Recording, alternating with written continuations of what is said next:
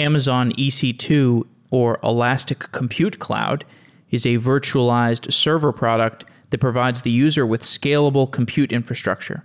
EC2 was created in 2006 as one of the first 3 AWS services, along with S3 and Simple Queuing service. Since then, EC2 has provided the core server infrastructure for many of the companies that have been built on the cloud.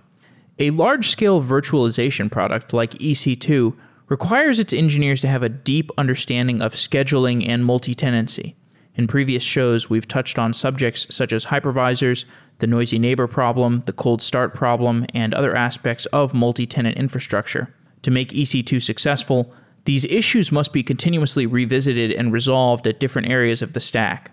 Dave Brown joined the EC2 team in 2007 and now leads the EC2 compute, networking, and load balancing teams as a vice president. Dave joins the show to discuss the history of EC2 and the canonical problems of virtualized server infrastructure. We are hiring a software engineer who can work across both mobile and web applications. This role will include work on softwaredaily.com, our iOS app, and our Android application. We're looking for someone who learns very quickly and can produce high-quality code at a fast pace. We're looking to move beyond the world of just being a software podcast into more of a platform of information about software. If you're interested in working with us, send an email to jeff@softwareengineeringdaily.com. We're looking for somebody who is hungry and wants to learn quickly and wants to build lots of software. If you are that person and you're hungry, it doesn't matter what your experience level is as long as you have built and shipped meaningful applications. Send me an email, jeff@softwareengineeringdaily.com.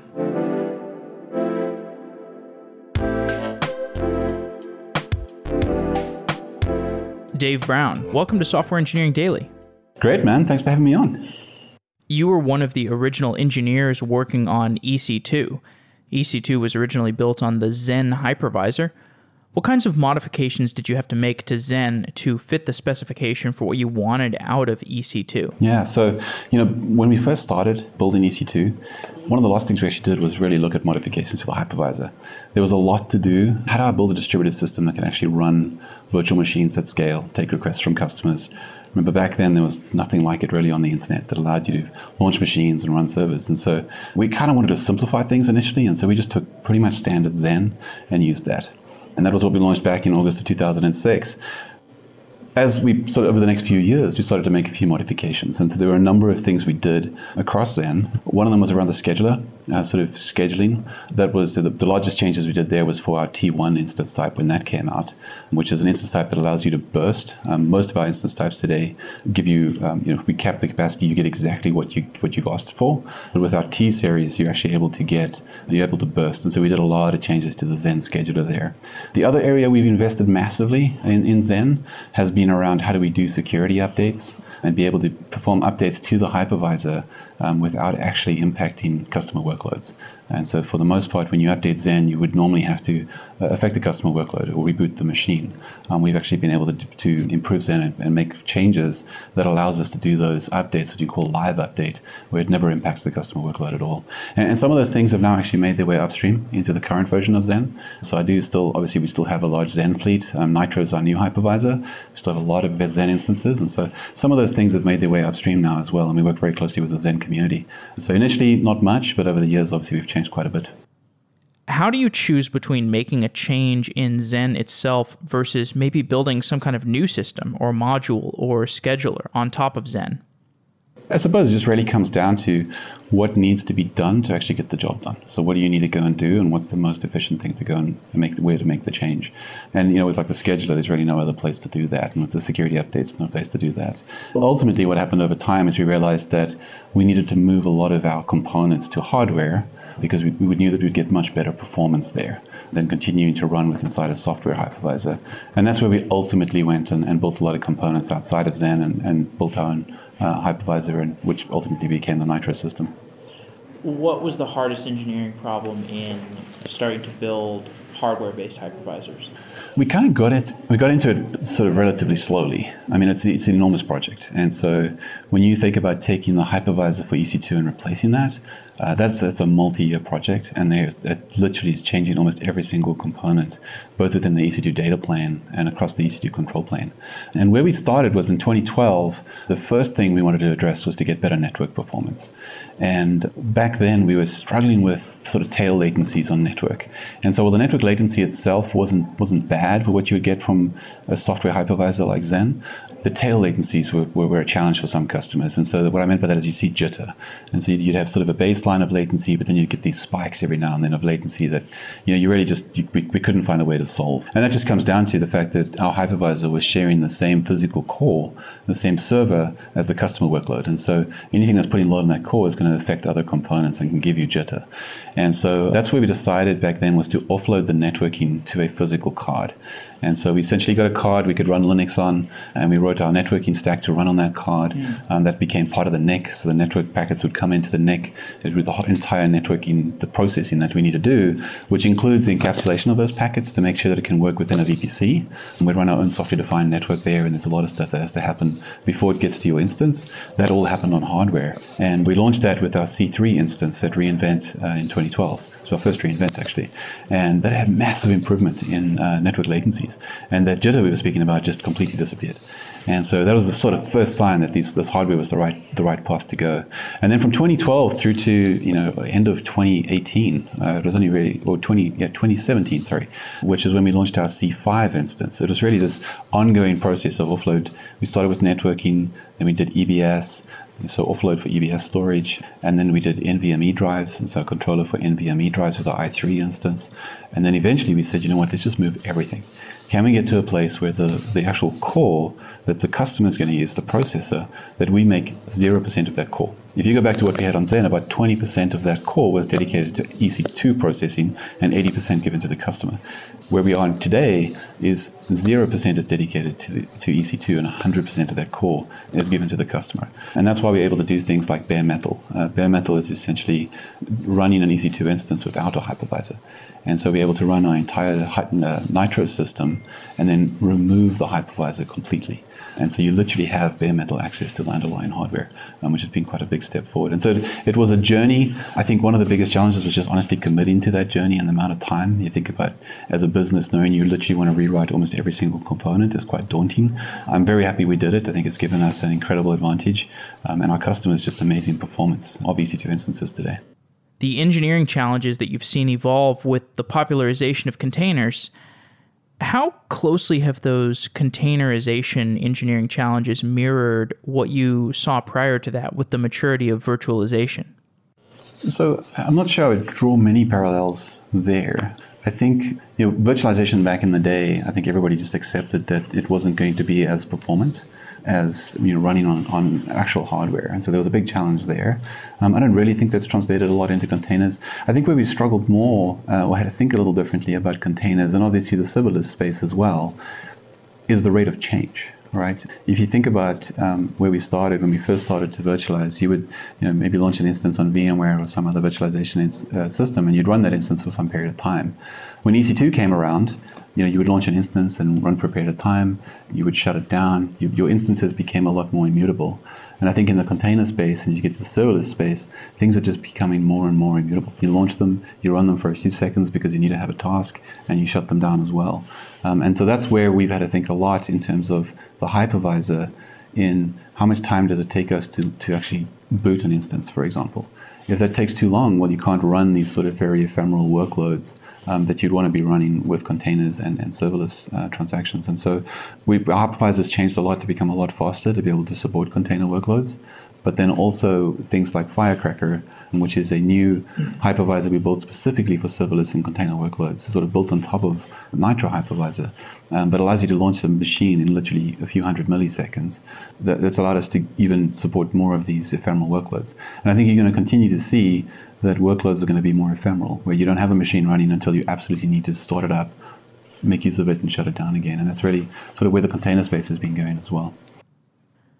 The cold start, or you're basically saying that the cold start problem was not as much of a cold start when people were more focused on virtualized server infrastructure because those VMs were longer lived than the containers? Absolutely. I think back in the day, VMs did run for a longer period of time. people tended to launch a machine and make use of it. They weren't thinking about this idea of launching machines and shutting them down when you didn't need them anymore, right? I actually remember the first time I saw a customer really do that at scale, I believe was back in 2008. I remember it was a Thursday, and there was this company called Animoto. Did you remember them? I think it was called Animoto, and they had this thing where you could basically, you could point them at your Facebook stream, and they would generate like a video of your like to music with some crazy graphics, and it was this cool little gimmick, and it was a Thursday afternoon because I remember they started doing this thing where they would launch a new instance for every movie that somebody subscribed to, and they went viral, and we suddenly saw this massive spike of launches on EC2, and we kept it up, but I won't lie, I'm not lying when I say there was a number of us behind the scenes making sure that then early EC2 wasn't going to fall over. So there was a sudden increase. So they were spinning up a new VM for each video? Yeah, we're spinning up a new VM for each video, which I think we later found out was actually a bug in their code. But that was the first time that we actually saw this idea of, going from literally almost very little capacity to thousands and thousands of machines suddenly starting up. So that was the first time we saw it. Obviously we've seen VMs live for shorter periods of time. And then when you get to serverless and the cold start thing, you want those Lambda functions to start up instantaneously. And so we've been working a lot as EC2 with the Lambda team. The secret, we shouldn't tell anyone, but serverless actually has a server behind the scenes. And that server for Lambda is EC2. So we've been working with them to solve the cold start problem. And there's really two things we had to do. One was give them a hypervisor that has a very, very fast start time. And that was Firecracker, which we actually ended up open sourcing as well. So you can go look at Firecracker out there.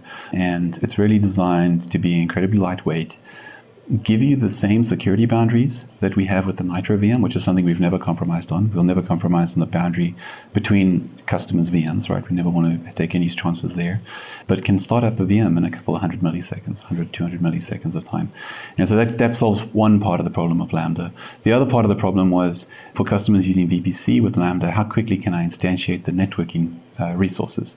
How long does it take to attach an ENI, for example? And so we've done some work with the Lambda team to get that down to a couple of milliseconds as well. And so I believe Lambda is actually, they've announced and they've rolled out to most of their fleet sort of the solution to cold start. And so Lambda functions are now starting a lot faster and supporting those very ephemeral workloads again, which is where the world's going. So, how does the Firecracker-based vision for serverless infrastructure compare to, and I don't know if you're familiar with this stuff, but the Knative suite of projects from the Kubernetes community? So I don't know too much about Knative, but we have been working a lot with a number of those vendors. So what happened with Firecracker is we built Firecracker, and we did use a number of those tools, and not Knative. The name of the other one, I'm losing it right now, I'll remember shortly, but we ended up building it and launching it, and it was launched at reInvent last year. It was actually it was the number one GitHub project for 2 days. And so it's pretty insane. We couldn't believe it. And it just showed that the desire in the community was something in that space, right? And so we've been very excited to contribute there from an open source point of view. And so my Firecracker team, which is actually based in Bucharest, Romania, an amazing team out there that built Firecracker, they've been very engaged in the community. And so a lot of those teams are working together. I'm not 100% sure if Knative is involved, but then we've also got another project called Rust VMM, which is sort of building a VM management system on Rust, which is obviously everybody loves Rust at the moment. And so there's a lot of engagement there. And again, it's with these open source projects, what's been really great is sort of, the whole competitiveness kind of goes out the window, and it's a whole community coming together saying, hey, what can we actually build? Whether it's ourselves as the cloud provider or any of the other cloud providers or any of the other, chip manufacturers and those sorts of things all coming together and working on that project. And so it's early days on all of that stuff, and we're excited to see where it goes. Does Firecracker have any hard dependencies on specific hardware? So I don't believe so. Obviously, I think at the moment, I believe we've just finished one that'll run on ARM. So it's an x86 processor, and it's obviously a hypervisor, so it has to run on bare metal. And so you can run it on, we have a lot of customers that run on EC2 bare metal today. But there's also customers that run it themselves on any other hardware that they'd like to use. We've had people even look at using it in like small devices, embedded devices and things like that. It is very, very lightweight. And so if you need sort of a virtualized environment, it's something you can definitely look at. So the workflow for using a Firecracker instance or for using Firecracker, you spin it up on an EC2 instance, and then you spin up your own serverless infrastructure on top of it? Or are you spinning up AWS Lambdas on top of it? Can you help me understand what the workflow is? So the way that it works with Lambda is Lambda uses Firecracker, but you don't actually see Firecracker when Lambda uses it. Your interface is talking to Lambda and starting up or creating a function and then executing the function. What Lambda's doing behind the scenes is they're taking a bare metal EC2 instance and they're installing Firecracker onto that instance. And then they're managing Firecracker as if it was a VM. And so in much the same way you would have done with Zen, they're creating the necessary VM instances or containers, whatever you want to call them, verts, within Firecracker. And so they could put thousands of machines, servers, instances on that physical machine. And each one of those would be tied to a customer function. And so when the function executes, it's running inside that Firecracker VM. And so that's how you would manage it. If you ran Firecracker yourself, you would download it from GitHub and then install it on the machine as a hypervisor, essentially, in much the same way as Zen does, and then interact with the Firecracker as a set of APIs that allow you to create images and instances and use it as a hypervisor. Okay, so Firecracker is a hypervisor. Yeah. Okay, got it. What went into the design that allowed you to spin up images faster and reduce the cold start problem? What were you able to strip away, or what kind of performance areas were you able to improve? So in the case of Firecracker, it's making it incredibly lightweight, right? And then reducing the number of devices that you actually emulate. One of the challenges so no USB. So probably no USB. There's certainly no printer. What happens with a lot of these hypervisors is they emulate pretty much any device that's been out there in the past, right? So if you look at what was happening with Zen and QEMU, it's just amounts a lot of time in the emulation. And a number of other optimizations as well. I don't have the details on all of them, but it's really stripping that away and getting it to boot, and then obviously making sure that the image you're booting can also be started up really, really quickly. And so thinking about the operating system and what are you bringing into memory there. The other side of it was just making sure that the network performs a lot faster and that the state of VPC is being pushed out a lot faster. And that got us down into the sub-second time range for cold start times on Lambda. So that seems like a really good approach to the cold start. There's also an approach I've heard some people talk about where you preload or pre-warm a bunch of containers with like Node.js or with Python on it. So as soon as the workload comes in that requires Python on a container, then you can just schedule that workload onto the container that's pre-filled with Python, and boom, you run it really quickly. Do you think that's also a viable approach to reducing the cold start? It's certainly an approach we've looked at, and we've definitely done pre-warming in other parts of EC2 and AWS, right? So there are a number of services that will pre-warm servers and use them. It depends a lot on, there are a couple of things you want to think about there. One is the cost. And so how large does your pre-warm pool need to be, all right? Because you're essentially keeping capacity around that you may use at some point in the future. You want to have enough capacity, because when you don't have capacity in your pre-warm pool, you end up with a slower start time if you're using that model. But if you have too much capacity in your pre-warm pool, you're spending money that you shouldn't be spending. So that's one of the things. The other one is from a security point of view. Where's the security boundary when you have a pre-warm pool? There's got to be nothing in that pre-warm pool that you wouldn't want to give to any random customer. And so when you spin that machine up, is it ready for that customer, or is it a pre-warm pool and then allocated to a customer? You also got to think about where's your account boundary. So, you can't move a machine between accounts. And so, if you do have a service where each user is actually on a different AWS account, does it work in that? And so there are a number of things. Many services have used pre-warming. One of the teams that's in my organization is the Elastic Load Balancing team as well. And they had used pre-warming. We've used pre-warming on Elastic Load Balancing for some of our older load balancers where, it also runs on EC2. And when we need to have a new machine or a new node for the load balancer, we were able to pull it from a pre-warm pool. And then you really avoid the boot time. So you're able to get another machine into the service a lot faster. So there's definitely places where we've used that very effectively. I'm sure our customers do it as well. Inside of Amazon, you, to some extent, get a preview of what the rest of the world is going to be seeing in a decade. So you see this in internal marketplace things that people are building, as well as AWS services that are in beta, or services that are in alpha, or services that are in pre-alpha. And I know you can't reveal too much secret sauce. Can you give me some broad predictions or areas or things that I can keep my eye on that in 10 years are going to seem as inevitable as serverless or edge computing? Yeah, 10 years is a long time. Okay, 5 years. Whatever your prediction horizon is, sure. 3 months, okay? I'm not sure. Sure. We can look at it. Just one of the things to think about is just how much have things changed in the last 10 years, right? EC2 started 14 years ago. And when I joined the EC2 team, we had no idea what this thing would be. Sure. And where it is today and where the cloud's been today, I think things have changed a lot. So things changed an enormous amount in 10 years. I think some of the interesting things, we already spoke a little bit about the very ephemeral workloads, right? Things you're going to be spinning up machines and using them for shorter periods of time. Serverless, obviously, is going to be a massive movement in that direction. I think some of the other things we're excited about is we launched our ARM processor at reInvent this year. So last year we put an ARM processor out there that was what we called our AWS Graviton processor. We had the A1 instance, and it was really just testing the market and putting something out there and saying, hey, here's an ARM processor. Interested to see what you do with it. ARM's been very big in the mobile space, but hasn't really had a big play in the server space. And so we were very, very happy with what happened with ARM because it provides you, or the initial one provided you with 45% cheaper price performance for your workloads. And so a workload that ran on an x86 processor, if you could port it to ARM, you could theoretically save 45%, which is a massive saving. What we announced this week at reInvent is the Graviton 2 processor. And we've actually been working on this for a number of years now already. And we're very excited about the performance we're seeing. And so it's our very first 6th generation instance type and giving us significantly better performance than what you can get on current x86 processors. And so it's just a leap forward in processor technology. And so if we think about where we're going to be going over the next couple of years, it's really up to the community now, up to our customers and engineers and developers and software engineers to think about how are they going to be porting to ARM? Is ARM really going to become a very viable server chip? Right now, I think we've put one out there now that is really a leading chip in many ways, and so it'll be interesting to see, what engineers do with that. I think obviously, more and more stuff is going to continue to move to the cloud. I think one of the big challenges we're having now that I'm thinking a lot over the next couple of years and be very interesting to see is latency and networking. And what's really happened is if you think about how far we've come over the last 10 years, everything basically has improved to levels that have removed a lot of blocker for our workloads. And so, CPUs have now gotten to a point where they're very seldomly the blocker for any sort of workload anymore. Moore's law died about 4 or 5 years ago. And so we're really at a, amazing place from a CPU point of view. Memory's made incredible progress.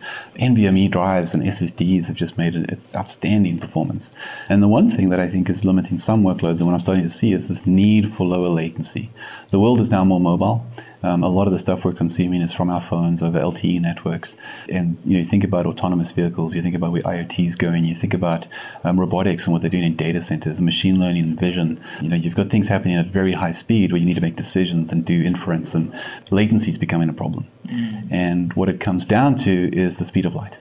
And we're still working on solving that problem of, can we make it go any faster? It's a joke, I don't think anybody can.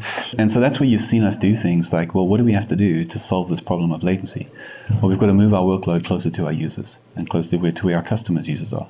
And so we spoke about a number of projects this week at reInvent as well. One of them being Outposts, which allows us to bring our hardware into your data center.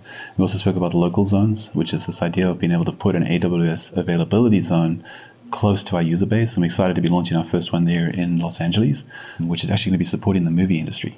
And so what they're doing there is filming movies or TV shows on a daily basis. The content, which is for a lot of it shot much higher resolution than 4K, that's uploaded into AWS, and then they actually have designers and editors and animation artists working on it on EC2 on our G4 instance through the night to make sure that it's ready for the next day and then the next day. That's this crazy high velocity production process. And so we put in, and latency that's very important because you can't do animation without sub 10 millisecond latency. And so our region in Los Angeles is giving that part industry access to very low latency compute. And I think one of the things that's going to have the biggest impact is 5G. And 5G, I think it's not just the next version of 4G. It has a number of different networking features, but two of them is obviously much higher throughput. So when you can get a couple of tens of megabits from your current 4G connection, you could theoretically get up to gigabits, 1 to 2 to 5 gigabits from a 5G connection from your mobile device, which is just crazy. And then the latencies is going to go down to single-digit milliseconds. And so that completely changes what we can do from an engineering point of view. If I'm suddenly able to have a mobile device that can get that sort of latency, suddenly I can probably really do games that are hosted server-side and have a really sort of client-side experience with that, right? Autonomous vehicles can now upload data, potentially even make decisions, hopefully not whether I should brake or not, but decisions that are remote to that vehicle, maybe paths for routing and things like that. Driving factories, for example, could people get rid of Wi-Fi completely and really just move to 5G? And so it just becomes this sort of ubiquitous connectivity that's going to be everywhere. And I don't yet think we know what low latency is going to give us in terms of software applications. I don't think we knew what 4G was going to give us and what the iPhones and Android phones were going to give us and how much they were going to change over the last 10 years. But I think that's sort of the thing that we're really watching is getting latency down, and it's going to drive a whole lot of new workloads. And I think we're all going to be very, very, hopefully pleasantly surprised about how that changes our lives and what new software is going to be out there. Dave Brown, thanks for coming on the show. Fantastic. Thank you very much.